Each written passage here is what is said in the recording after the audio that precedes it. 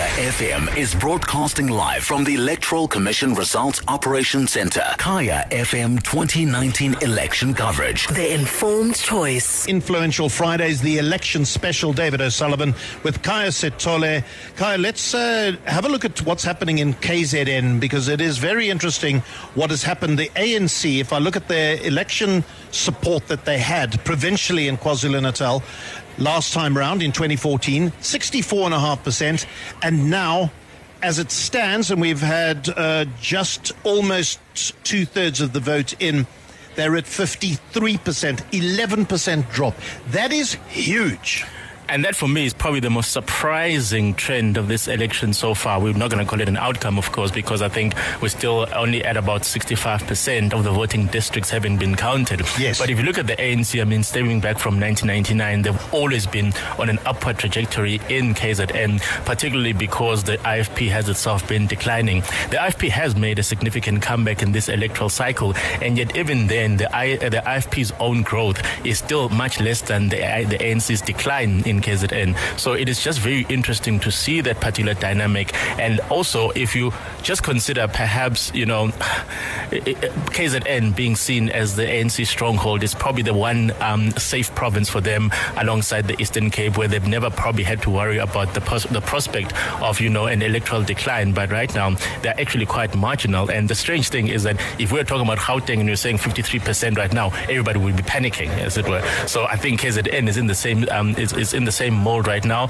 but I do think that they will probably still stabilize above 55%. I just cannot understand why there's been such a significant decline, though. We've seen the voters have either gone to the IFP, have got a 7% increase. They're at 17%. The DA's got 3% of the vote there.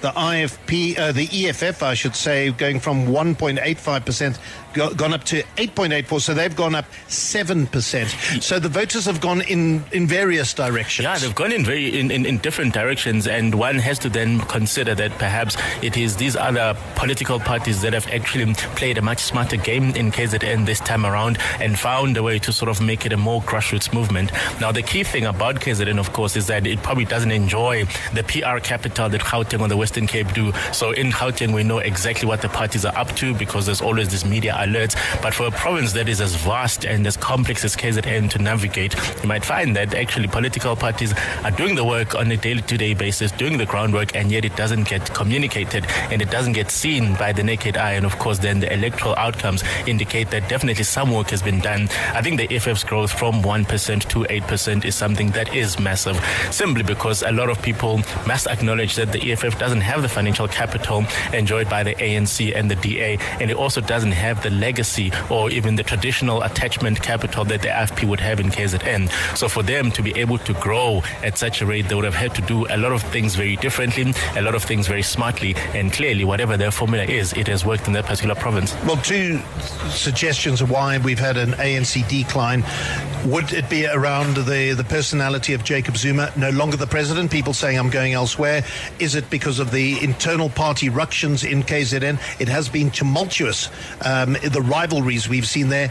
Or a combination of both, maybe? I think it's a combination of both. There is no doubt that in this entire country, there is no single person who has the draw and the pull across voters that Jacob Zuma has. Whether you like him or not, you cannot dispute that. Perhaps only Julius Malema comes close to that. So, of course, the way he was treated by the ANC over the past 18 months would have left a lot of people probably uncomfortable or unhappy with the way things panned out.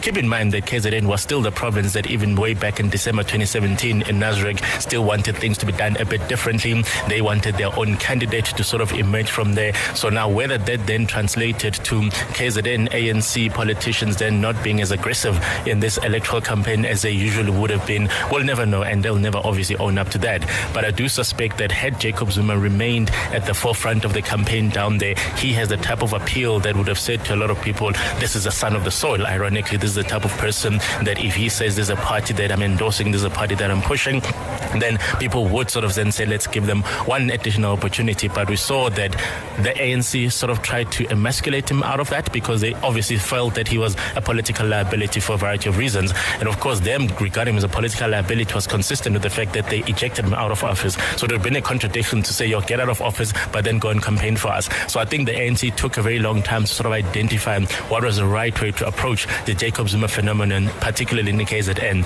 And clearly that sort of indecision has cost them a lot. And you saw in the very last week, Ace Magashule and Jacob Zuma were then on the campaign trail in my hometown of Mbangeni, but clearly that just came a bit too late. So I do think that upon reflection, they will probably think that they could have leveraged the capital that Jacob Zuma has in KZN to do something. And obviously the IFP and the DA and even the EFF sort of saw that as an opportunity to capitalize. Yep, they've all increased their share of the vote. That's our analysis of what's been happening in KZN. Obviously, of greater significance for us as Afropolitans listening to Kai FM is the issue of what's happening in Gauteng. I'll get Kaya Sithole to have a look at that in a few minutes' time. Influential Fridays, the election edition. David O'Sullivan and Kaya Sithole. Kaya FM is broadcasting live from the Electoral Commission Results Operations Centre. Kaya FM 2019 election coverage. The informed choice. David O'Sullivan with you. Alongside me, I've got Kaya Sithole. We're at the Results Operations Centre. Votes continuing to come in slowly but surely. Trends easily identifiable now. Kaya and I have been analysing what was happening in KwaZulu-Natal. We're going to turn our attention to what's happening here at home in our own backyard in Gauteng. And joining us, delighted to have with us from Wits University, a researcher at the Society Worker and Politics Institute, Tasneem Essop is with us as well. Morning to you, Tasneem. Morning. Good to have you with us. You're getting some sleep, getting some rest, or is it all about looking at numbers? Very little, but also hard to sleep when it's all going down here. Too much is going on. Now, let's have a look at Gauteng, because we knew that this was going to be a battle royal for the province, and at the moment we only have 56% of the results captured. So I don't know to what extent we say that's too early to say, but we're seeing a trend of the ANC having dropped 3%. They're just on 50%. The DA has also dropped 3% from 30% down to 27%. The EFF has made a gain of 4%. Freedom Front Plus, coming off a very low base, has also made gains, as well as some of the other smaller parties. What do you make of that trend that's developing there, Tasneem? Yeah, so, I mean, just over 50% counted. I don't think it's too early to call yet. I think it's starting to stabilize. Certainly the predictions such as from those from CSIR are stabilizing, and we're seeing it, ANC coming in at just over 50% in the province. For me, what's interesting is the gains for the EFF. I mean, it's Gauteng, it's urban votes, but also the economic hub. So they get a spread of votes from across Gauteng, which is interesting. And obviously the gain for Freedom Front Plus, which has been the big story of this election. And again in Gauteng, I mean, unprecedented here too. And the growth of the Freedom Front Plus, we've, as you say, I'm looking at the board now to find how they're doing nationally. And when we first arrived, they've got over 300,000 votes at the moment. Their number of parliamentarians in the National Assembly will be boosted. What do you see? I think we saw in the municipal elections, the by-elections, that there was the swing towards the right, wasn't there? Yeah, a little bit of a swing towards the right. I think in the municipal elections, the big story was definitely the metros and the partnerships, coalitions that developed around the metros. So the DA were the big winners there. So, yes, movement around the center right, but certainly now we're seeing that shift to the right. It's small, but it's significant if you look at who's voting and how they're gaining in this election and what the debates are that have led to that gain. So I think that shift right we need to definitely keep an eye on. Yeah. So where are the Freedom Front Plus votes in Gauteng coming from, do you think, Kaya Sithole? I think they're coming from people who are having conversations, looking at what the ANC, the DA and the EFF are saying about various issues, and simply saying that, look, we just don't feel that you represent representing our particular interests. And I think what you saw perhaps when the EFF came into parliament, a lot of people had seen politics stagnating where absolutely nobody took an interest in what happens in between the 5-year period where you voted parliamentarians into power. But what the EFF did is that it sort of reinforced society to re-engage with politics.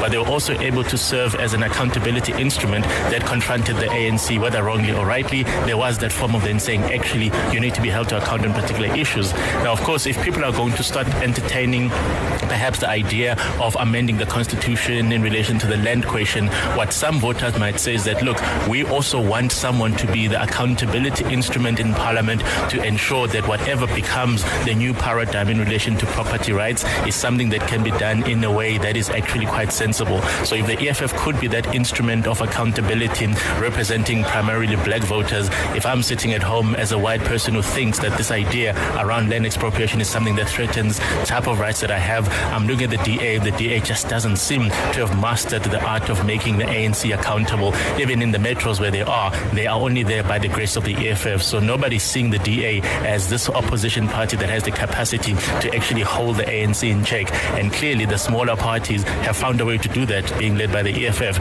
And if I'm sitting at home thinking that I need something like that, I don't identify with the EFF ideology, hey, let me gamble and give the vote to the Freedom Front Plus and see what it is that they can do.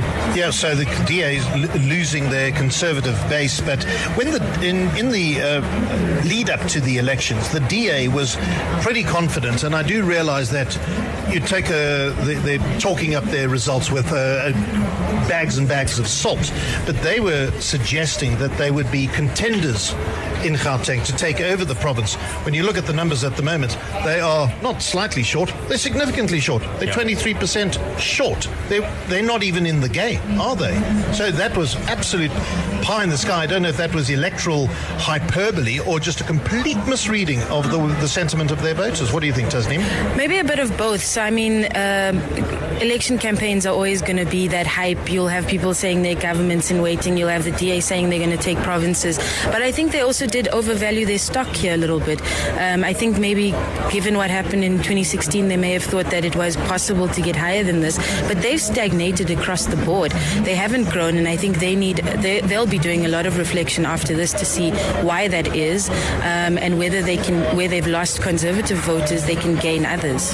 But they can't be all things to all people. They can't hold on to a conservative base and at the same time attract new black voters. It's very difficult. I think in the South African context, particularly for a party like them that seeks to even create a message that says one South Africa for all, they try to be as inclusive as possible. They avoid alienating any part of society. So, of course, they don't want to say we're explicitly black or explicitly white simply because they're trying to cater to as many audiences as possible.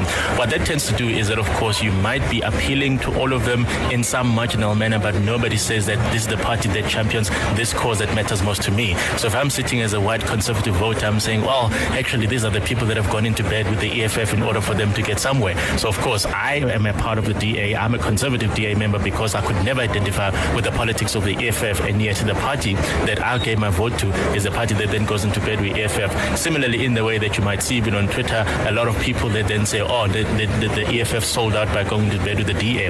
That comes from people that say our politics are so staunchly EFF, we cannot possibly identify with what the DA does, so therefore why do we give them our votes? So I think it happens across both spectrums. So within the two parties, the DA and the EFF, you have people that are very, very extremist in their views, that are very hardcore. So of course for them, this is now saying, actually, this just doesn't make sense. And of course, if you're going to be the type of person who's very extremist as a DA member, the closest thing that you're going to get to that form of extremism that you want to hold on to is the Freedom Front Plus. Now, how then do we anticipate this province actually being ruled? The ANC will get 50% if other parties are collaborating with one another, whether we call them coalitions or alliances. I presume that has the ship sailed, Tasneem, on the idea of the DA and EFF voting in a block in Gauteng in the provincial legislature?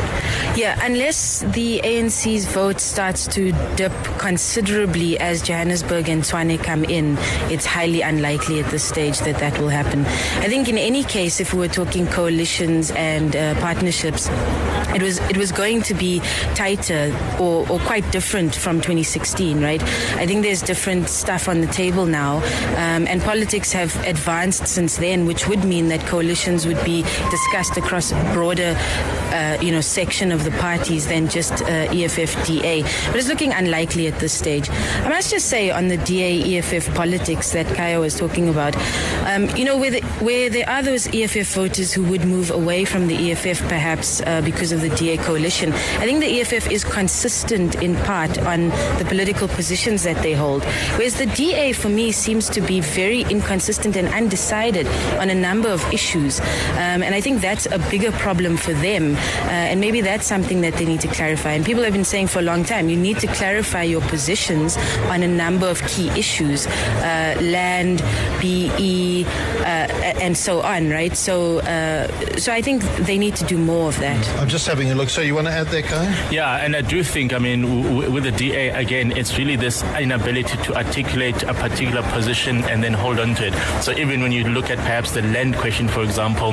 the EFF was very clear on what their position was. The ANC sort of moved with the winds and then eventually gravitated towards the EFF's position, while the DA was then trying to say, oh no, there are different ways of doing things. Let us talk about it, let us negotiate it. And of course, because the EFF made the conversation so extremist, what people wanted is for someone to say, this is the extremist alternative view. We are simply not entertaining this idea of an amendment altogether. And then people would have said, at least that is the DA's position. But right now, they seem to have fluctuated in, not because they fluctuated as a party, but because in the communication, when people do not hear an outright explicit stance on where you stand on a particular issue, then they hear different iterations of it, and then they might start saying, but what is the true position? And I think for a lot of voters who are DA members, they probably don't know what the absolute position of the DA is on an issue that is that particularly sensitive. So that does become an ongoing problem for them. I think even with the BE question, I specifically remember the day they denounced BE, I interviewed, I think it was Gwen, and I said, well, how on earth do you denounce an existing position and not have an alternative one? Because for me, what it said is that, okay, you might believe that BE is not working, but remember, DE still represents some elusive prospect of a utopia for some people. So if you're saying that you don't want it, put something else on the table, because if you don't put that, you're actually accelerating the anxiety. So now people are saying, oh, not only does the DA hate the concept of BE, but there isn't anything on the alternative, which means that they're favoring the status quo. So of course, what does it do to middle-class voters who are saying that actually BE as a concept works, maybe not the way the ANC's implemented it? And then they said, even back then, that they were working on it. They are still working on a BE policy, so nobody knows what it is. We'll continue this discussion. It is Influential Fridays, the election edition. David O'Sullivan, Kaya Sithole with us, Tasneem Essop from the Society Worker and Politics Institute. Can you stay with us for a couple of more minutes? You've got to go. Running off, that's fine. We're going to have a look at the Western Cape. I'll chat to Kaya Sithole about it. Tasneem, appreciate your time. I know you're going to have a busy day analysing for the media. We'll let Tasneem Essop go. We'll continue this discussion. We'll talk to some of the politicians if and when they arrive. We are expecting Cyril Ramaphosa to arrive. According to his diary, he should be here around about 10 o'clock. But you know what? Presidential diaries are pretty fluid things. Once he arrives, we'll get down onto the floor and bring you as much as we can of his discussion. Kaya FM is broadcasting live from the Electoral Commission Results Operations Centre. Kaya FM 2019 election coverage. The informed choice. We are analysing the election results. We'll bring you updates as they tick up on the big board, and we'll speak to politicians if and when they come into the big centre here, the ROC as we call it, the Results Operations Centre. Now, if you're just joining us, Kai and I, we were joined a little earlier by Tasneem Essop from Wits University. She has since left us, but we've been analysing some of the provinces and the way the voting has gone. We've had a look at KZN, we've had a look at Gauteng, and now to the Western Cape, where the DA was always anticipated to keep control. But the DA, as we know in this election, has not done as well as it expected to do. It will hold on to power in the Western Cape, though with a reduced majority. So from 2014, where they got 59% of the vote, they're down almost 4% to 55. Mind you, the opposition, the ANC, is also down, and so it's to the smaller parties we look to see where the votes might have gone. The Good Party in particular has done well, 3%, and that's Patricia de Lille's party, formed at the beginning of the year.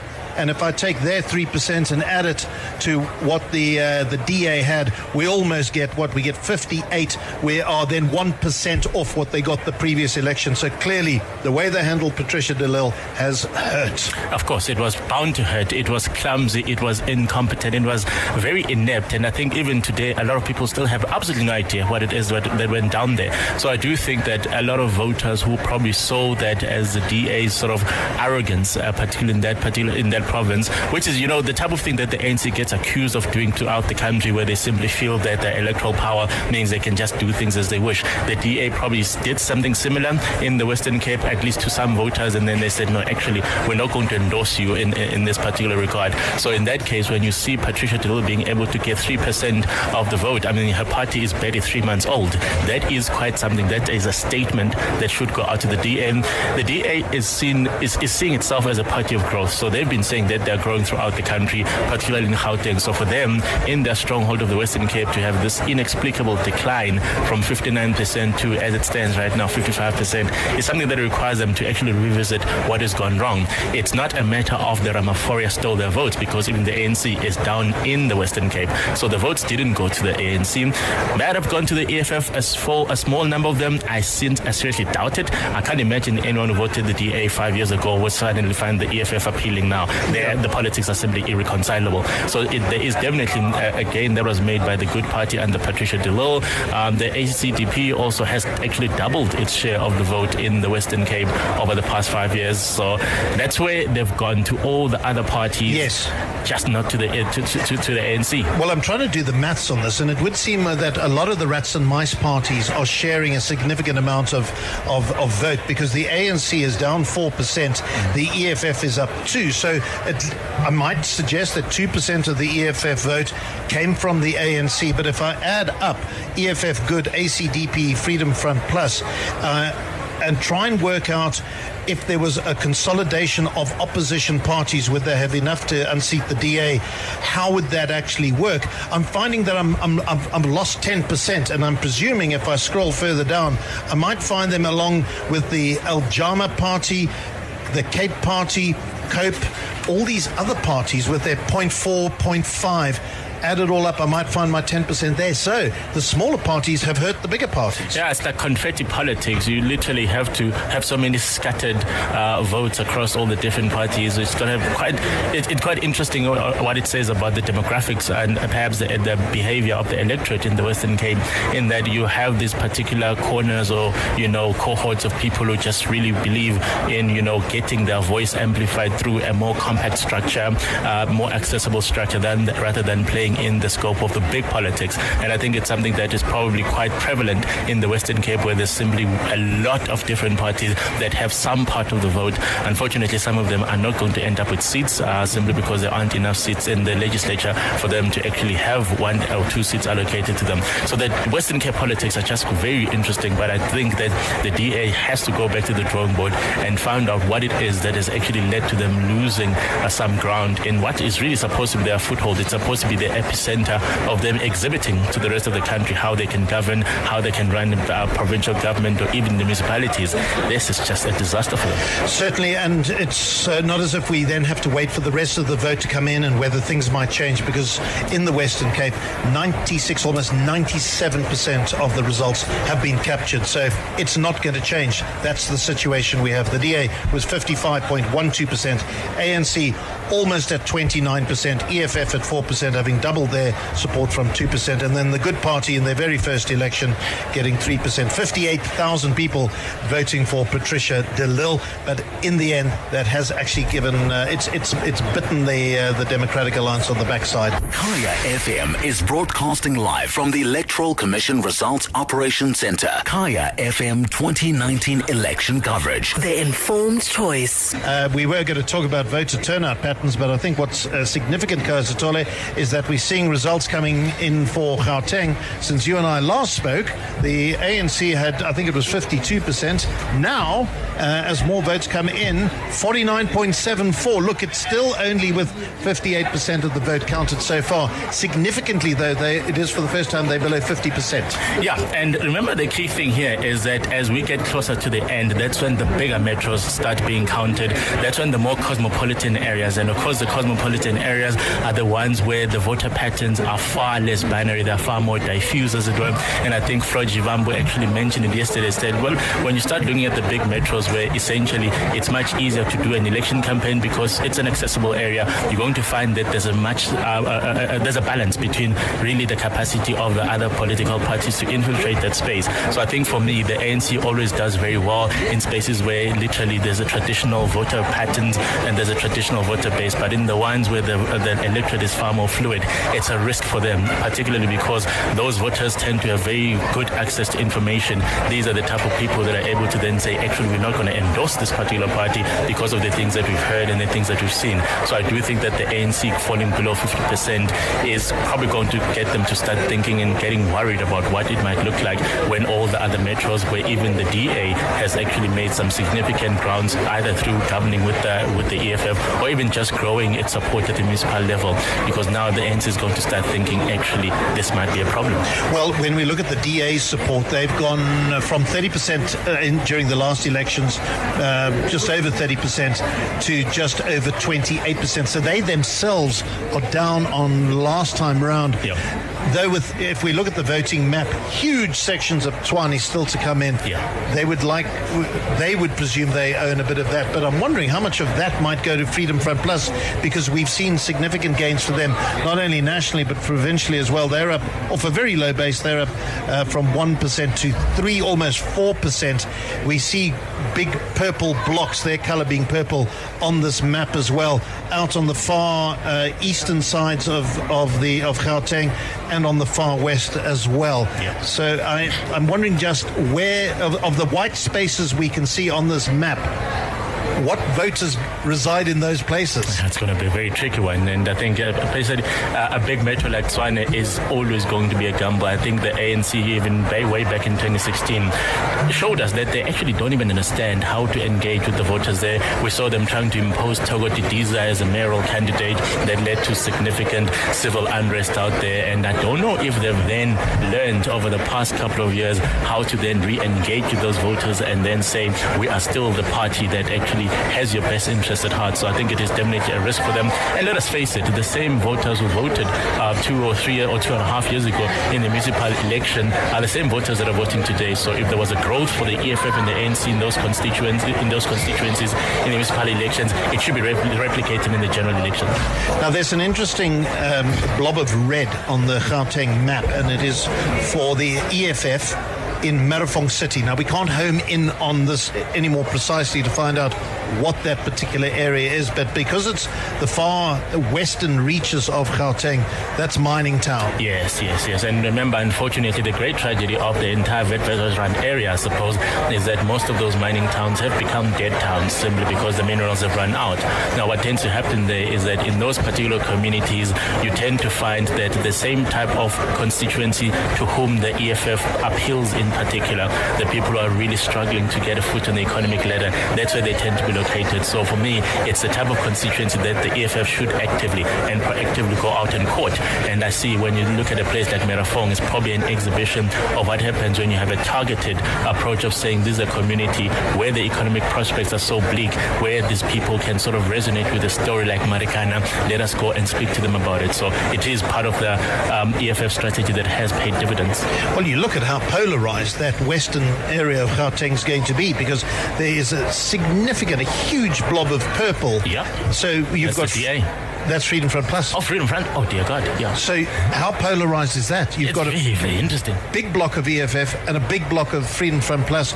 both in the same area? I think I need to go and move in there. Clearly, it's a very cosmopolitan and a very diverse area. And I think probably we need to be able to try and figure out exactly what was it that the Freedom Front Plus did very well, because they clearly targeted particular areas. As you can see, even on the right there's one big area where they seem to have dominated, and I'm not sure what that area is called. I'll tell you now. Let's see what the name is called. Lesedi. Yeah, Lesedi. So naturally, from a distance, a person would say a place like Lesedi probably doesn't sound like a Freedom Front Plus stronghold. So clearly, they've done something quite different in this election. Probably not as well communicated or as visible as what the big parties have done, but it's clearly paid dividends for them, and it's really created this swing that was unexpected. So the ANC's loss is now going to multiple avenues. It's going to the EFF, it's going to the Freedom Front Plus, and they're going to have to take a strong look at themselves. Kaya FM is broadcasting live from the Electoral Commission Results Operations Centre. Kaya FM 2019 election coverage. The informed choice. David O'Sullivan and Kaya Sithole standing on the floor at the Results Operations Centre. This is a special edition of Influential Fridays, and we're delighted to have with us the man who speaks on behalf of the ANC, Dakota Lekwete, with us as well. Dakota, welcome. Are you getting much sleep, sir?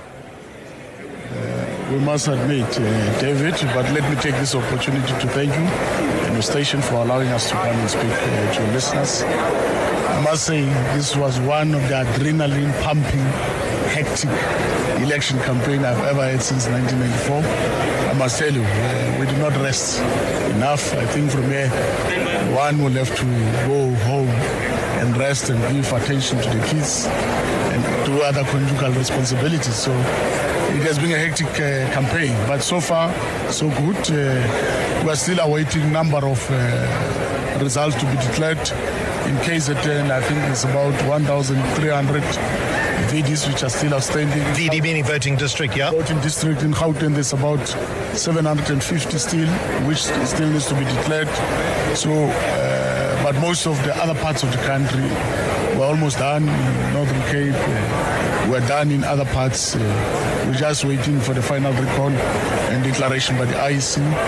But secondly, on technical glitches which were there, the PLC still has to sit today to get the report of how far is the IEC with their investigations, or how far is the progress related to the investigations on allegations that were made of double voting, of people removing the ink and so on and so forth. So we rely on the IEC in that regard, because as an authority that administers elections, they're the ones who have to tell us. We are just the players like all other teams. Well, just on that issue of potential voter fraud, we do know that there have been some cases reported, but how serious a problem do you believe we have, given that if anybody was, or any group of people wanted to tamper with the ultimate result, they would have to double vote something like 22,000 times? Do you believe that the infringements that are being reported are significant enough to cast doubt on the overall result of these elections?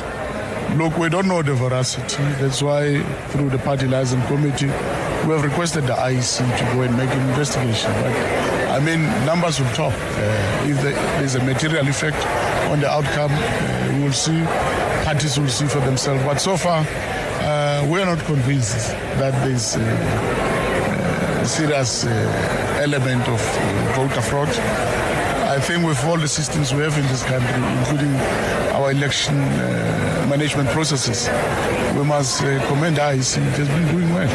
I mean, just in a voting station, you are checked through the voters' roll, you are checked through the zip.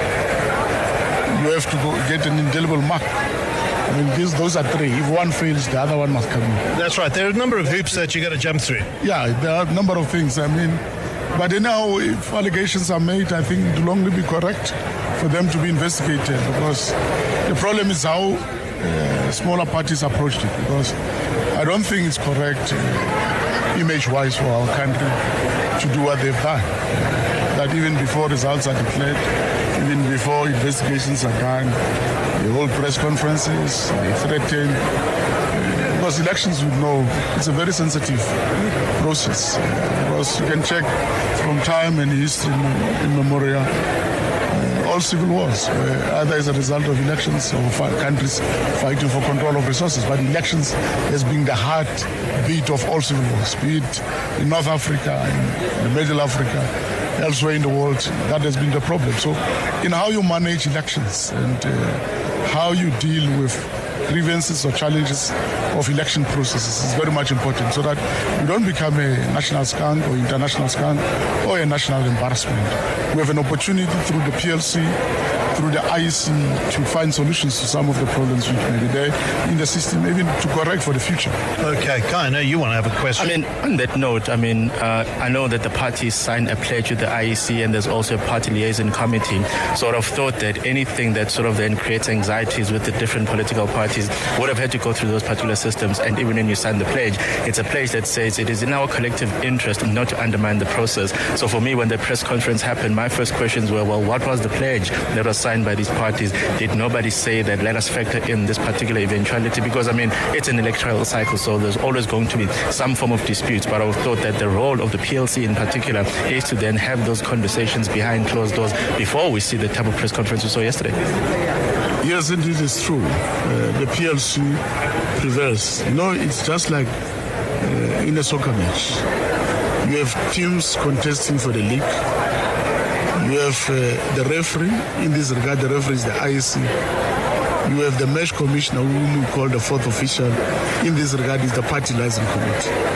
Before you can take any matter to the FIFA court, you must exhaust those particular processes. And that's what we're expecting from some smaller parties to do. Because in the case of our South African Electoral College, is that once you have a grievance which the party liaison committee and the IEC cannot resolve, you are free to go to the electoral court. You can see it even in the afternoon. It's an emergency court, it sits. If you are not happy with the electoral court, you can go to the constitutional court, because elections, they derive its mandate from the Constitution of the Republic, that every 5 years there will be elections, they will be administered and run by the IEC, and parties will be allowed to participate as teams which are contesting the league. And as the ANC, we are happy so far. We are satisfied with the process so far. We are just awaiting the IEC to tell us what was their finding in terms of investigations, or if not yet done, what is going to be done going forward. But so far, numbers can lie. Other parties did not make it, not because of South Africans don't want them. It's because to be a brand is not a child's play. I mean, one of the sentiments that was expressed by the smaller parties yesterday, I think it was from the BLF in particular, is that there seems to be this conspiracy where it's the big three parties that have entered into some unholy alliance aimed at squeezing out the smaller parties and I don't know, to then fight them, anyone that is fighting WMC and things like that. But I would have thought that a PLC structure is something that actually then says every party has got an equal voice, because literally you reset the button, so it doesn't matter that the ANC was a 62% majority party in the previous parliament. When we get here, it's literally everybody has the same voice, everybody is seen in the same way. So of course there isn't a risk of them saying let's get into the PLC only for the big three parties to say there's nothing to see here, let's move on, which would then facilitate these other parties coming out screaming to say, look, the system has worked for us. I mean, I do believe that it's a place of neutral and equal voices. Look, we must be scientific in our approach in other things. Our inputs in the whole election campaign, it was not the same with other parties, including smaller parties. Therefore, you can't expect the same output. You get what you can plan. And what they got is what they have plowed. And what we have is what we have plowed. That's why I was saying this was an adrenaline pumping campaign, where as the ANC we had to contest against. We are 48 in the ballot, and the whole 47 wants to go for the jugular vein of the ANC. And it was not easy. It was not easy, I must admit. And I hope it's a lesson to many of us in the ANC that we need to smell the coffee. Our people are getting sick and tired of being sick and tired of us. And the sooner we take our work serious and our responsibility, the better for us in the country, because you create all this situation of desperate people who think on their own they can make it even before they are sellable. Because to be a brand, you must be sellable. You know, you can't say today with Kaya Cola, you can beat Coca-Cola the same day. It's not possible. Sales don't work like that and votes don't work like that. It's the same thing.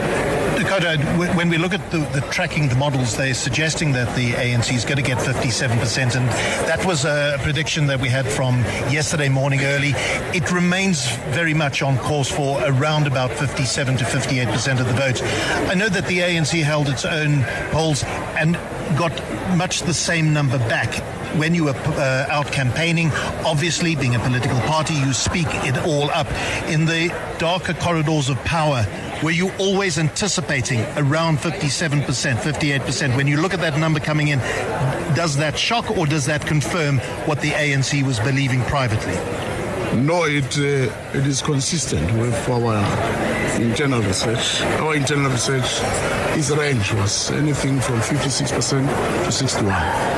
So if we are at 57, maybe later today end up at 58 or 59, it will still be within our range.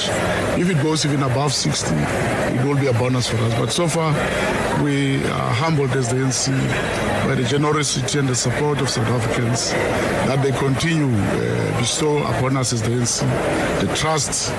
And I think for us as the ANC, it's a wake-up call that we dare not play with people's sentiments and votes. We do our work, and I hope part of the things we'll have to deal with immediately after this is to show really that it was not a lip service when we campaigned that we're going to deal with corruption. It was not a lip service when we said we want to grow the economy. It was not a lip service when we said we want to create more jobs. We want to get young people on a skills revolution so that we can get a lot of them employable. Because part of the problem that we have in this country, it's a discord between what we can call structural unemployment, where you have a job opportunity that does not correspond with the skill need. For instance, we need welders of mega structures in this country, almost 12,000. There's a job today for them, but we don't have the necessary skills capacity that can fill up those particular job opportunities. So we're forced to go and get Chinese, get somebody, Pakistanis, Bangladesh, to come and help us when we have South Africans that we can train in the next 3 months to do that particular work and get them to be employable at the same time. So those are some of the things that we need to work on. The other one is the issue of the ocean economy. We have more than 3,700 kilometers of the peninsula of the sea, from the Indian to the Atlantic. But if you look at our activities there, whether it be fishing, whether it be boats building, whether it be maritime construction and other activities, we are very poor. We relied largely on ports, which were controlled by the naval bases, but ports being used for business purposes, we are still at a very low point. We need more containers to come to our country, and some of them we don't charge them a levy for containers. In our ports of entry, more than 13 million containers every year come to, and we don't charge them. I mean, if we were to charge them even at $2, it can take you to about 46 billion rand or 43 billion rand in terms of revenue. Well, we should be doing those things. Those are things that we're working on as the ANC, that we'll be trying to do to ensure that at least we improve the conditions of our people, because we need to generate more revenue for our SARS so that we can meet our liabilities in terms of the commitments that we have made as a nation. Do you want one more question? I think probably one of the things that tends to happen with an electoral cycle is that you build up all this momentum, and I mean, legitimately the political parties say these are the things that we want to do, these are the things that we believe in. But I know historically, as soon as we get the election results tomorrow, everybody just breathes a sigh of relief. They take their foot off the pedal, and soon enough, it's the end of the year, we're in the second year, we're starting about the next cycle, and none of the promises that have actually been made are actually fulfilled. Look, for us as the ANC, I must admit that things will never be the same again for us. We have been in power for 25 years. People are still expectant. I don't think this was our final warning. This was our final warning. And I must say, if we don't improve, also will be against us come in 2 years' time when we deal with local government elections. So there's no if or buts for us as the ANC. We've been an incumbent. We need to give answers to society. Why are they unemployed? Why can't we provide education for their kids? Why can't we provide an economy that grows? We have to have answers. 25 years at least, it's a period. It's a time. We can't bring a lot of excuses going into the future. We have already made commitments that we can grow the economy, we can fight corruption. We can deal with the skills revolution to get many South African employable. We'll increase the national health insurance scheme. We'll do this. All those things are a commitment. So we can't forget, because our people, they waggle the finger at us. They point at us to say, we are giving you a chance. But please, get your house in order. And the sooner we get our house in order, the better for us. Because you know, in any human relations or in any human nature weaknesses, you either shape up or sheep out. We'll leave it at that comment there. Dakota, thank you very much for your time this morning. And thank you for making yourself available on Kaya FM. There'll be many more times we'll be chatting to you. Enjoy the day. No, thank you very much, David, and to all our listeners. We say thank you very much for turning out in your numbers to go and vote. And we hope you'll do the same in future. It's your civil responsibility. It's your civil duty to vote in your country. This particular voting is sacrosanct because many shed their lives. Many were imprisoned. Many were exiled. Many has died. We dare not take it for granted. Thank you so much for that. Dakota Lakwete from the ANC was our guest. Kaya FM is broadcasting live from the Electoral Commission Results Operations Centre. Kaya FM 2019 election coverage. The informed choice. Man who crunches the numbers for Daily Maverick, and I do suggest it is one of your go-to places when you're trying to get accurate, reliable information. Daily Maverick has a wonderful team of journalists and analysts who provide up-to-date, very accurate information. Wayne Sussman is one of their number crunchers, a man who I have followed quite closely in the past when it comes to crunching numbers, and his accuracy is quite remarkable, and he's with us now. I saw you, yesterday? I think you were here from early taking those numbers. How are you doing so far, Wayne? I had a good night's rest last night, so I'm a bit sharper today, so it's good to be here. Very good. Now, we got a figure from the CSIR yesterday morning, about 6:15, saying 57% for the ANC, 21.5% for the DA, and 9.5% for the EFF. Do those numbers sound accurate to you? Before the elections, I predicted 58.25 for the ANC, 21.25 for the DA, and 10.25 for the EFF. So that might have been a bit higher in the ANC. Let's see. And it sounds like you're more accurate on the EFF, because I think they are at double digits now. They're tracking for double digits. The CSIR did say that they were going to have a 1% margin of error. So if I factor that in, they are still within their boundaries. But it sounds like you were a little bit more spot on.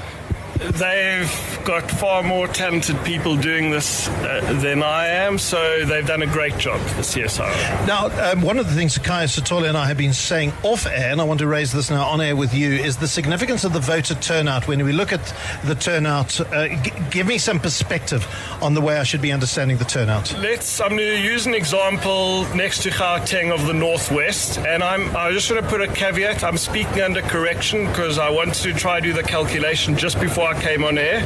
So I'm not saying that this is how it's going to turn out. Okay. But talking about turnout is absolutely critical. In the Northwest, we saw the Freedom Front eat into DA support significantly. So you would have thought that the DA would lose a seat to the Freedom Front. But because of the general low turnout in the population, there is a real scenario, and remember, I'm using a caveat that I might have erred in doing this calculation so quickly, that the ANC could end up losing a seat to the Freedom Front because of them not turning out their voters to the poll.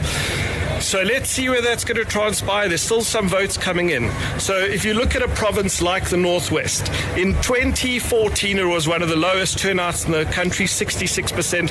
At the moment it's sitting on 57%. That's significantly down. This trend continues across the country.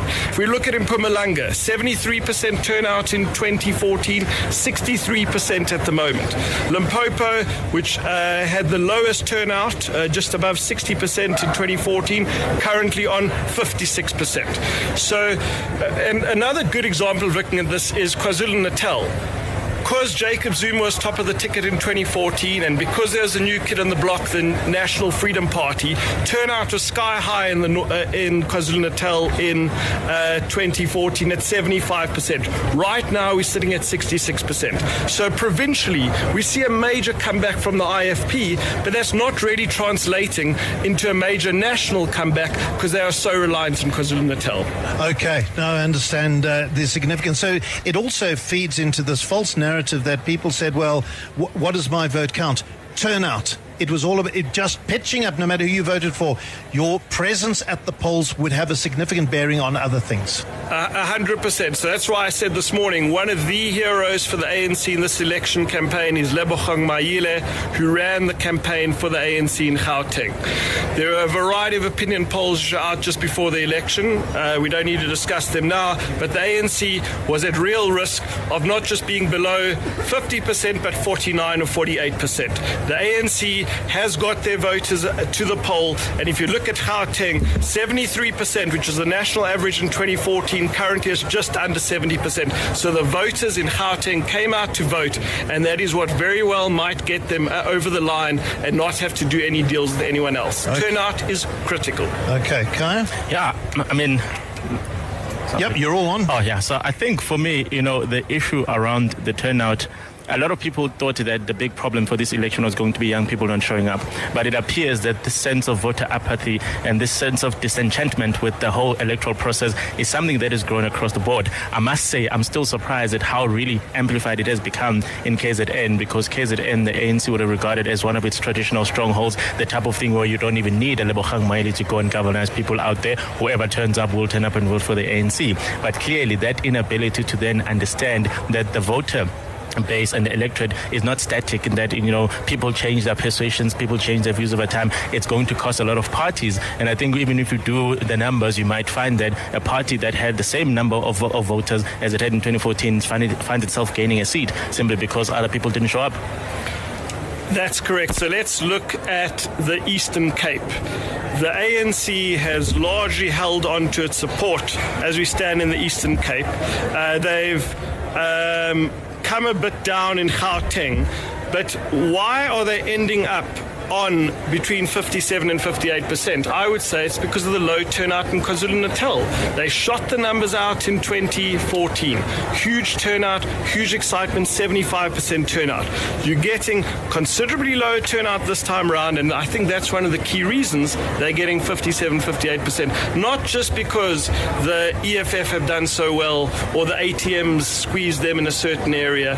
I think those are the key things. Turnout matters when it comes to political representation in Parliament. The big crisis, of course, is that if we keep these trends in relation to turnout, there might not have been half the electorate participating in the next general election. What happens now? I mean, how do we arrest this decline? This is very sad. The other thing which I'm looking at are spoilt ballots. Now, if spoilt ballots was a political party, I haven't done the stat this morning. Maybe you've got it there. They'd have 180,000 votes right now, which I think parties like the ATM and the BLF might actually envy the spoilt ballots. I think they're the sixth biggest there, Wayne. They would be the sixth biggest political party. They would be giving the Freedom Front a serious run for their money.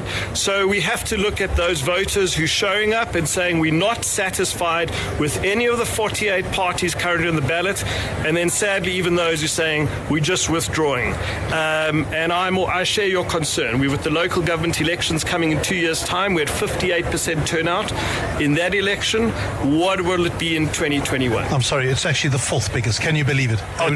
They've been the fourth biggest. Kaya FM is broadcasting live from the Electoral Commission Results Operations Centre for the 2019 national election. Kaya FM 2019 election coverage. The informed choice. We'll be going down onto the floor. We're in our temporary studio at the moment overlooking the big floor where we've got the IEC officials, we've got all the political parties, and across the way this massive board massive screen with all the provincial results, and in the centre of that screen all the national results, which are constantly flicking and updating. We will go down onto the floor, have a chat to the good parties, Patricia de Lille, in a few minutes. I've asked the Daily Mavericks analyst Wayne Sussman to stay with us just for a couple of seconds. Thank you so much for that, Wayne. I did want you to delve a little deeper for me into Gauteng province. That is obviously where the Afropolitans who listen to Kaya FM largely reside, and I want you to tell me about the significance of only roughly 60% of the results having been captured, and the ANC having fallen to below 50%. The DA is also 2% down. Gains for EFF, Freedom Front Plus, to some extent for the IFP as well, marginally. What trends are you picking up from Gauteng? David, Gauteng residents have two privileges. They live in the most competitive, hotly contested province, and they have Kaya FM. So well said, great privileges. So 60% of the vote is in. There is good news for ANC supporters and DA and EF supporters. There's still a lot of votes out there. Kai and I were just comparing the 2014 map with the 2019 map. There is a lot out in Soweto. There's a lot out in some of the Tshwane townships, but there's also still a lot out in the suburbs. So I'm not giving you a clear-cut answer. There's also, by the way, a lot out in sparsely populated Midvaal, which is an area where the DA does well in. What would concern the ANC somewhat is that where they do the best in the province is in Murrayfong City and Carltonville. Now that vote is all in. The area where they do the second, there's also Lesedi in Heidelberg, where most of the vote's in. The ANC does well there. And Rand West City, which is Randfontein and Western area. Most of those votes are in. So it's all going to be about the big cities, about the metros, and how much of that vote is still out there in the townships and how much of the vote is still out there in the suburbs. I would say that the ANC, currently on 49.5, should creep closer towards that 50 and probably just come over when the Soweto results come in, but it's still very close to call. At this stage, I'm leaning towards the ANC getting, because remember the election's all about seats. There's 73 places in that legislature in downtown Johannesburg, and the moment I'm seeing the ANC getting 37, just thereabouts. It's very close. Do you expect the DA number to change significantly, 30% to last time around to 28, let's say 28 and a half now, so they are 2%, roughly 2% off where they were. That number, as the suburbs come in, do we expect DA support to be in the suburbs? The DA support will be in the suburbs. Let's just do a crude calculation quickly. The DA 20, is that 28%? Yeah, 28.44. And the Freedom Front 4%. That's a total is 32%. In 2014, they got 31% plus 1%, 32%. So unless the DA is picking up votes in the township, you'd expect that 32% between, if you understand my logic, yep, between the DA and the Freedom Front to hold. So right now, it's hard to see where else, unless they're making inroads, and they did make inroads in some townships, that DA vote going up substantially. So if one compares those results, it's a significant disappointment for the DA to go from 31% and they're currently on 28%. And I think probably for me, what really makes the situation for the DA worse is that, this is the province where they said finally we have an opportunity to actually even make a bid for the premiership. And also you'd have thought that the momentum that they created from 2016 to say, look, even though they didn't win outright in the municipalities, they were then given an opportunity to exhibit how they can govern. So to then come back 2.5 years later to then lose part of the electorate, not even keeping that stable, it's something that's actually going to probably horrify the DA. There is huge amount of pressure on Mayor Herman Mashaba and Mayor Stevens Mokgalapa. They understand now that the voters in this election have not given the DA the path and the keys to helped given them the keys to a scenario where they could get the keys to the Premier's residence, if the Premier even has a residence in Gauteng. I don't know. Nomvula definitely had one in Bryanston. We all know this thanks to Angelo Agrizi. So Stevens Mokgalapa in Tshwane and Herman Mashaba in Johannesburg have huge pressure on their shoulders. They have to show within the next 2 years that where they govern, they can govern differently, like they claim in the Western Cape and the city of Cape Town. So there's huge amount of pressure on them. Are you quite prolific on Twitter? Yes. So I tell people to follow you at Wayne Sussman, and it's Sussman, not Helen Suzman. Sussman, Sussman. And we'll check your analysis on Daily Maverick as well. Thank you so much. Wayne, it's been a pleasure having you. Wayne Sussman, who is the number cruncher, the analyst for Daily Maverick. Kaya FM is broadcasting live from the Electoral Commission Results Operations Center for the 2019 national election. Kaya FM 2019 election coverage. The informed choice. We're down on the floor at the Results Operations Center, and we're joined by a beaming Patricia de Lille. Oh, the number of times I used to introduce you, Patricia, as the Mayor of Cape Town, and now it is the leader of the Good Party, and packed and ready to go to Parliament. You're in the National Assembly, aren't you? Yes, I will certainly be going back to Parliament, and I'm very humble and grateful for every single vote that we receive, because it's a victory. We've only started 4 months ago, and we're going to use this as a basis to continue to build for the 2021 elections. I'm looking forward to going back to Parliament. I want to really separate the boys from the men there. I want to break down the toxic masculinity that's there, because I think also as women, we don't just need to see more female representatives in Parliament. We need to see women in leadership.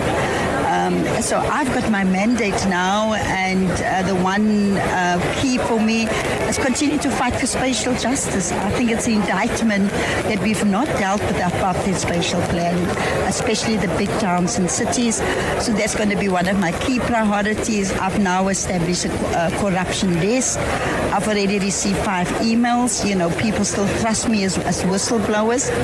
And so I'm very excited. I haven't been keeping tabs on how you're doing on the provincial list. 69,826. So there'll be some representatives in the provincial legislature as well, won't there? Yes, it looks like it now with the projections as it is on the board now.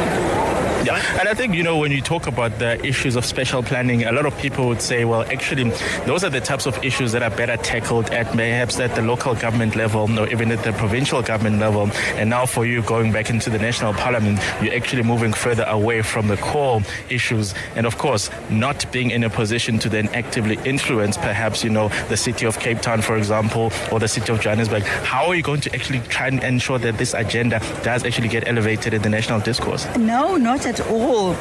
We believe that all public land must be used for public good. And land is owned by national government, provincial government, and local government. And it's an indictment that they are not releasing good parcels of land close by transport to build houses and to build density there for our people. I can use National Parliament to ask a question. I want a list of all well-located land in all the big towns and cities owned by any of the 3 spheres of government. And then I will start fighting to get that land released for affordable housing. So the spatial planning, it's right down in all 3 spheres of government where it can be dealt with. Yeah, and I think, you know, even in the past year, we've been having conversations about land. We already have an act, I think it's called Spluma, which is actually designed to deal with these particular issues. And a lot of people that I engage with don't even know that such an act exists. And even when they do know that such an act exists, nobody seems to actually know what it is that Spluma was supposed to achieve and where it is in achieving those outcomes. So I think the pushback that you might get people who say that the law is already there, it's a question of implementation. Exactly. You know, the Spatial Land Use Management Act came into effect the 1st of June 2015, and I was still the mayor at the time. And if you look at the preamble of that piece of legislation, the intention of the law is to integrate cities, to bring people closer to opportunities. But nobody seems to be following it. It also established a municipal planning tribunal that must consider all application for land use. And the municipal planning tribunal must also not approve the selling of well-located land to private developers and use that for integrating our cities. So you're right, the legal framework is in place as the lack of political will. That's not there. And my worry, of course, is that with the governing party returning with an even more weakened mandate, I don't know, in some instances it might then create a sense of urgency on their part to say, well, actually start implementing the laws that have already been written. They're going to struggle to pass any new laws. So it's now going to be a question of whatever it is that you've written in the past, when you had those huge majorities, work on it. Otherwise, in 2024, we might see a very different National Assembly.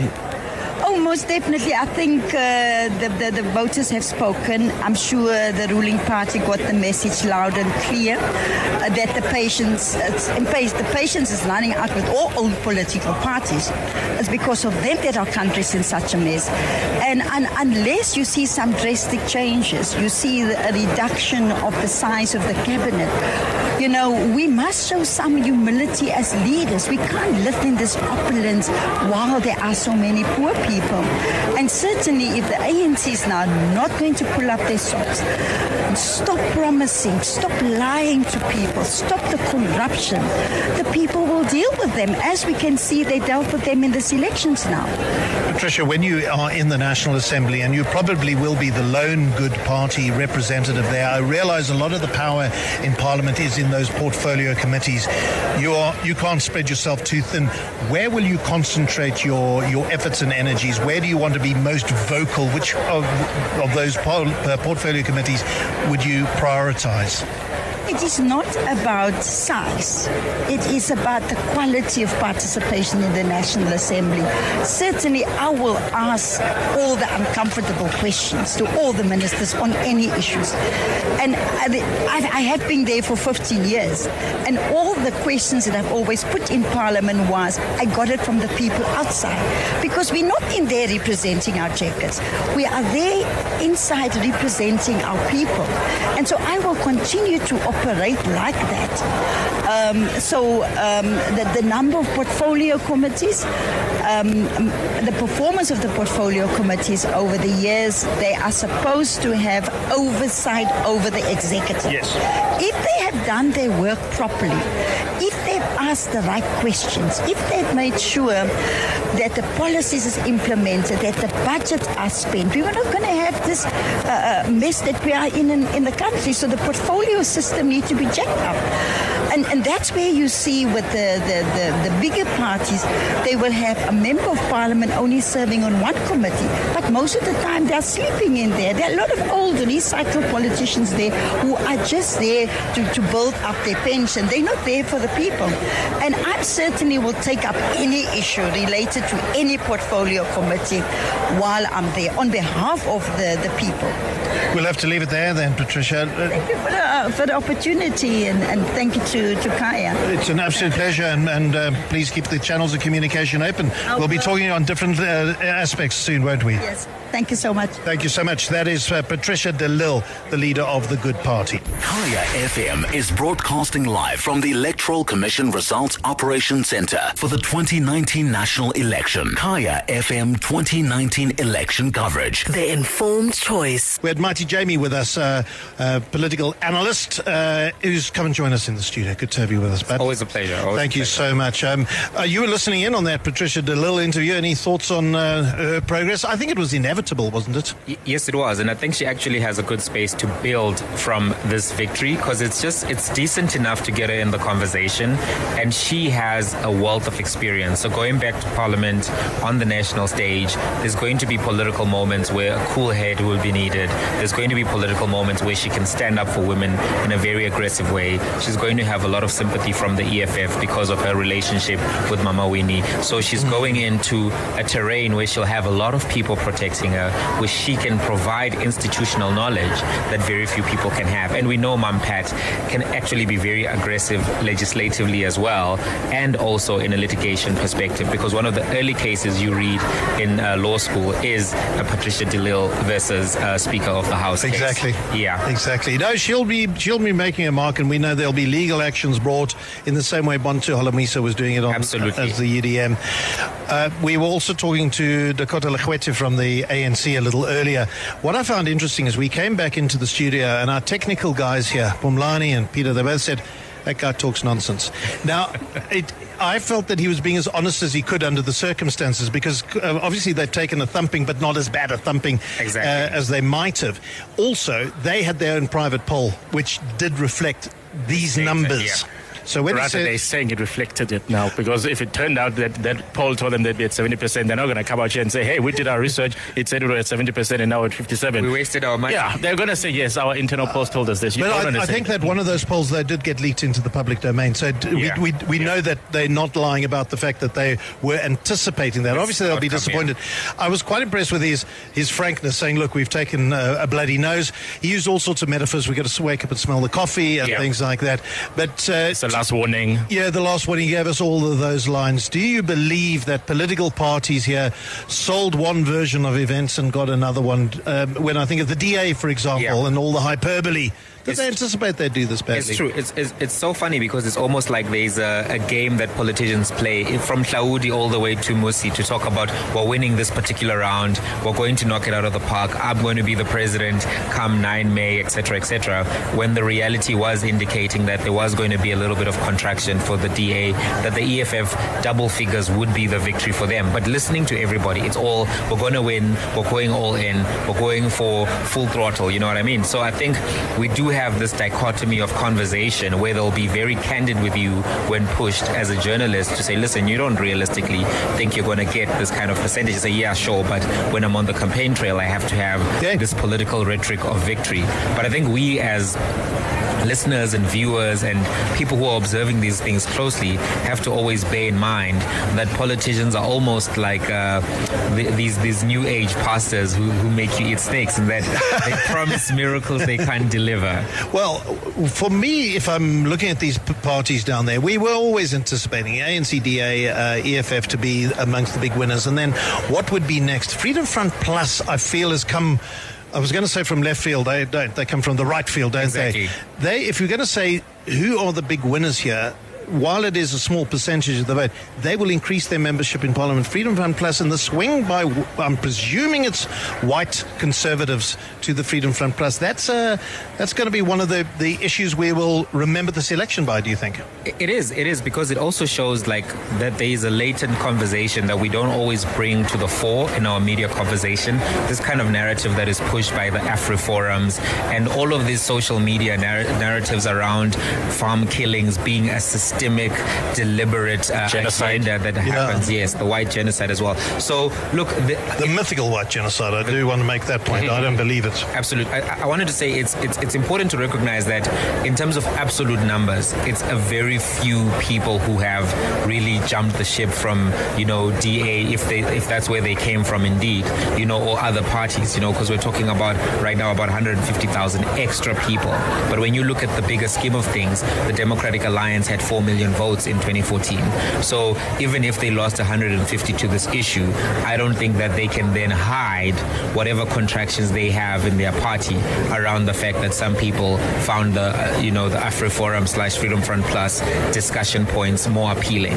So I think there's going to have to be more deeper introspection on the part of the Democratic Alliance. I think from everybody else, it's useful to note that the kind of divisions that we don't sometimes want to talk about because they're uncomfortable still exist. Otherwise, we wouldn't have had this growth. And we need to be intelligent in how we conversate around inequality, poverty, and of course, land. Yeah. And the longer we hide from these conversations, the more the radical voices, the more the extremists find airtime and subsequently seats in Parliament as a result of people with real credible policy alternatives, the boring stuff that nobody wants to read. That's the stuff we need more of in South Africa around this topic. Yeah. Any thoughts from you there, Kai? Yeah, and I think you probably need to actually find a way of acknowledging that it's the interesting stuff, it's the important stuff that people find boring, and the easy, impossible stuff, that's what people speak about in the campaign trail, and that is essentially the essence of populism. Now, the reality here is that we have to acknowledge that populism resonates with people, and in a country where there are so many things that simply aren't working, where there are so many underlying tensions and frictions, populism has a role to play. Now, the key question here is, do we then want to take the gamble that in about 5 or 10 years' time, you'll end up with a very populist government simply because you've created and cultivated a society where such things find a foothold? That's really, for me, is the big learning point from this particular electoral campaign. I mean, even when you look at, how the whole Brexit and the Trump phenomenon happened, people sort of missed the idea that actually if people feel disaffected by the status quo and somebody comes and speaks in particular sound bites, that is the person who's speaking to them. And if people who got substance and things of substance to share then simply say, oh, no, the electorate wouldn't understand, or they frame it in a way that the electorate doesn't understand, then it's difficult to then justify that, to expect the electorate to then read beyond the lines and sort of unpack unpack the things that you yourself haven't unpacked. I mean, one of the great fascinations of this electoral campaign is the ANC on the jobs issue. And they simply said they're going to create 275,000 jobs a year. We all know where Ramaphosa got that number. He got that number from his investment drive, and then he sort of then inserted into the ANC's manifesto. That 275,000 number makes absolutely no difference to the unemployment crisis in South Africa. Yeah. In fact, it makes it worse because every single year you have more than 275 young people that emerge from the high school environment, try to get access to tertiary education, they can't get it, try to access the workplace and they're not getting in. So the ANC is going to sell 275,000 jobs a year when you already have more than 6 million young people unemployed. It's the ANC that really does believe it will rule until eternity. And we all know what happened to the guy that said that. Certainly, and just on the issue of the number of people taking part in this poll, I would love to go and find out where it was first reported that this was the most eagerly anticipated of elections, because that became a media narrative. And everybody just borrowed that expression. Nobody ever, is it really? And it wasn't really, because you look at this voter turnout. It was actually a very predictable election, and maybe the fact that it was so predictable is what led to some lack of excitement.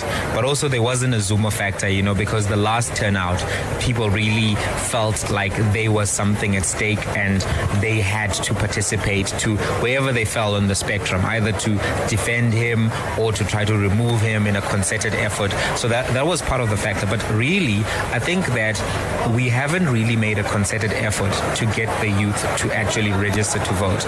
And we come at the back end of the conversation, just before elections and say, where are the youth? Why haven't they registered? The youth are very digital. The youth are very busy, sometimes with work, sometimes with university commitments. And we haven't made these processes convenient to them.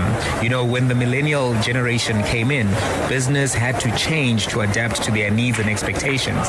But it doesn't look like we have done the same for this new crop of young people who are always on their phones, who are struggling with a lot of issues. And then we make it seem as if they don't care about elections. But that's where a lot of the gap came from, because we just didn't have that throughput of what would traditionally be a young, energetic voter base. We saw some of them at Kaya, we saw some of them playing soccer on voting day, and they were saying, no, they're not interested. Right. The issues don't speak to them. Everybody's corrupt. But part of it was I didn't have an opportunity to register because there's 7 different steps that I need to register. This is a generation that struggles to send an email. Why would we anticipate that they would go through 10 steps to register to vote easily, unless we made it easy for them to do? Okay. Auntie Jamie, thank you so much for joining us. Pleasure. Kaya FM is broadcasting live from the Electoral Commission Results Operations Center. Kaya FM 2019 election coverage. The informed choice. The media scrum is around Mmusi Maimane, it turns out. He was here yesterday. But we are in conversation with Philip van Staden, who's the Deputy Chair of the Freedom Front Plus here in Gauteng. And we've been saying how the Freedom Front Plus has emerged as one of the big surprises of this election. Philip, good to have you with us. Thank you for joining us. Good morning. Thank you for having me. It might be a surprise to most people. Was it a surprise for you? Very much. When we walked in here yesterday morning and we saw the scoreboards, we was very much surprised. For people decided to vote for Freedom Front Plus in this election. We predicted we're going to do very well, but not this very well, as we do at the moment. And the numbers keep climbing at the moment. You will see that big parts of Gauteng is still outstanding, Tshwane Metro, all those places, and that's where our voters, traditional voters, are currently situated. Oh, so you think, because we're looking at the map of Gauteng at the moment, and there are large sections of Tshwane that are white. Tshwane East Rand, West Rand, Johannesburg area, and then I think this is the Vaal Driehoek area. Now, what you have got, we've got these 2 big blobs of purple, which is your color there. Yes. That is Lesedi, Heidelberg, and Merafong. Heidelberg. That makes sense to me. And then what is Merafong City? That's Carletonville, Vogbal area. Okay, so that's the kind of old mining base there as well. Has that that's always been a traditional base for you, hasn't it? Yeah, but you look the previous elections, they also tend to adhere with their votes. They give us their votes on national level and to adhere on provincial level. Some 2040 they reversed it for us provincial and for DA national.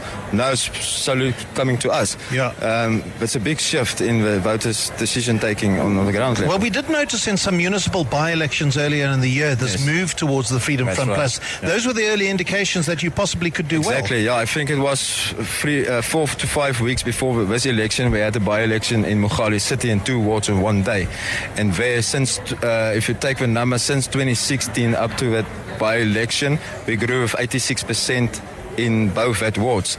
So that was a good indication to show how this election in Gauteng would play out. But like I said, what we expected and what we receive now is amazing. So where would you say this... now Kaya's mic. Take my mic. So where would you say this renewed appetite for the Freedom Front has come from? Is it simply because you've run a campaign that has spoken to the issues, the current issues of the day that matter to the electorate? Yeah, you're correct. The campaign speaks to the daily issues that affect the voters on the ground level. But I think the voters see the Freedom Front Plus. Let's vote for them because they can be a responsible partner in government or government on their own. I think that is where the vote is coming from. Why the people decided to vote for Freedom Front Plus in this election. Yeah, and I think obviously, the growth is probably, a lot of people didn't even expect it, and probably a lot of people didn't even see your campaign out there. What would you say are the core issues that obviously this new, renewed and much bigger Freedom Front is going to be championing in the 6th Parliament? You must know, especially in Gauteng, everything is not going well in Gauteng. It's actually very bad. Infrastructure is collapsing. The education system is busy collapsing.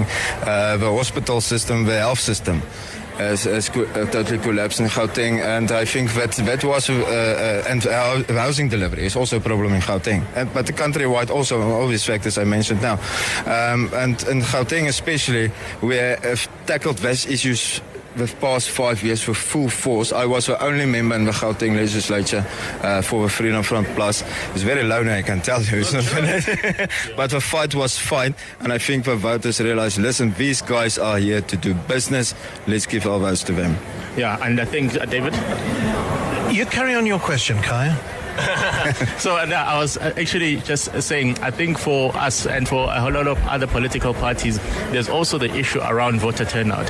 And in that, once you've actually identified your constituency, getting them to come and vote on the day is very important. I'm seeing the ANC's disaster in KZN, where suddenly it looks like the ANC is losing support, but the people just didn't go to the vote. And you'd have thought after 2016, people would have learned that if your people do not show up on the day, you are going to lose. Exactly. Listen, if you want to be in this game, you must activate your own supporters, plus the new ones, you want the extra votes as well. The main lesson to learn here, and I think that's where we have scored all the way, is go back to the ground level and go and talk to the voters. What they want, specify their needs, what they identify the needs they want, tackle those issues, run on those issues, and you will get the results at the end of the day. With that percentage of 3.95, it may well go up because there's so much still to come in. How many members of the provincial currently on this figure, we currently have now 2 permanent seats. If it go up to 100,000, which can happen in the next half an hour, we will have 3 seats plus a representative to the National Council of Provinces. Now, that does mean that's a bit of a voting block. Should you need to align yourself with another political party, where do you see allegiances more naturally lying for you? Well, if you're talking coalitions now... I'm talking more alliances than coalitions. What do you want to call them, Philip? Look, let's wait till all the numbers is out, and then we can go to that discussion. Okay, and nationally, obviously, you'll be delighted with the number that you've got there as well. I'm trying to find out 326,000. So not only in Gauteng, there are other areas where you've done significantly well. Do you feel it's all the DA, that you're taking all from the DA? No, it's not only from the DA. It's big chunks from the DA. That is for sure.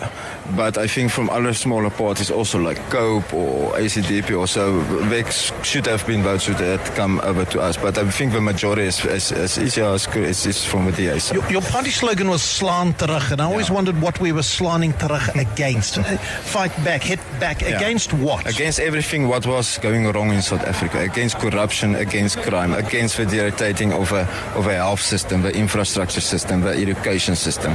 It was not when we start with a slogan, the ANC say, but we're calling for war. That's not what we've done. We've said, let's fight back against a corrupt government, corruption, crime, etc., etc. And that's that's exactly what we're going to do now. Okay, Philip, thank you very much for your time. Very much. Well done on the election results for Freedom Front Plus. Appreciate your time. Thank you, sir. That's a man who's got a couple of colleagues joining him in the Gauteng legislature, the Deputy Chair of the Freedom Front Plus here in Gauteng. That's Philip van Staden. Kaya FM is broadcasting live from the Electoral Commission Results Operations Centre. Kaya FM 2019 election coverage. The informed choice.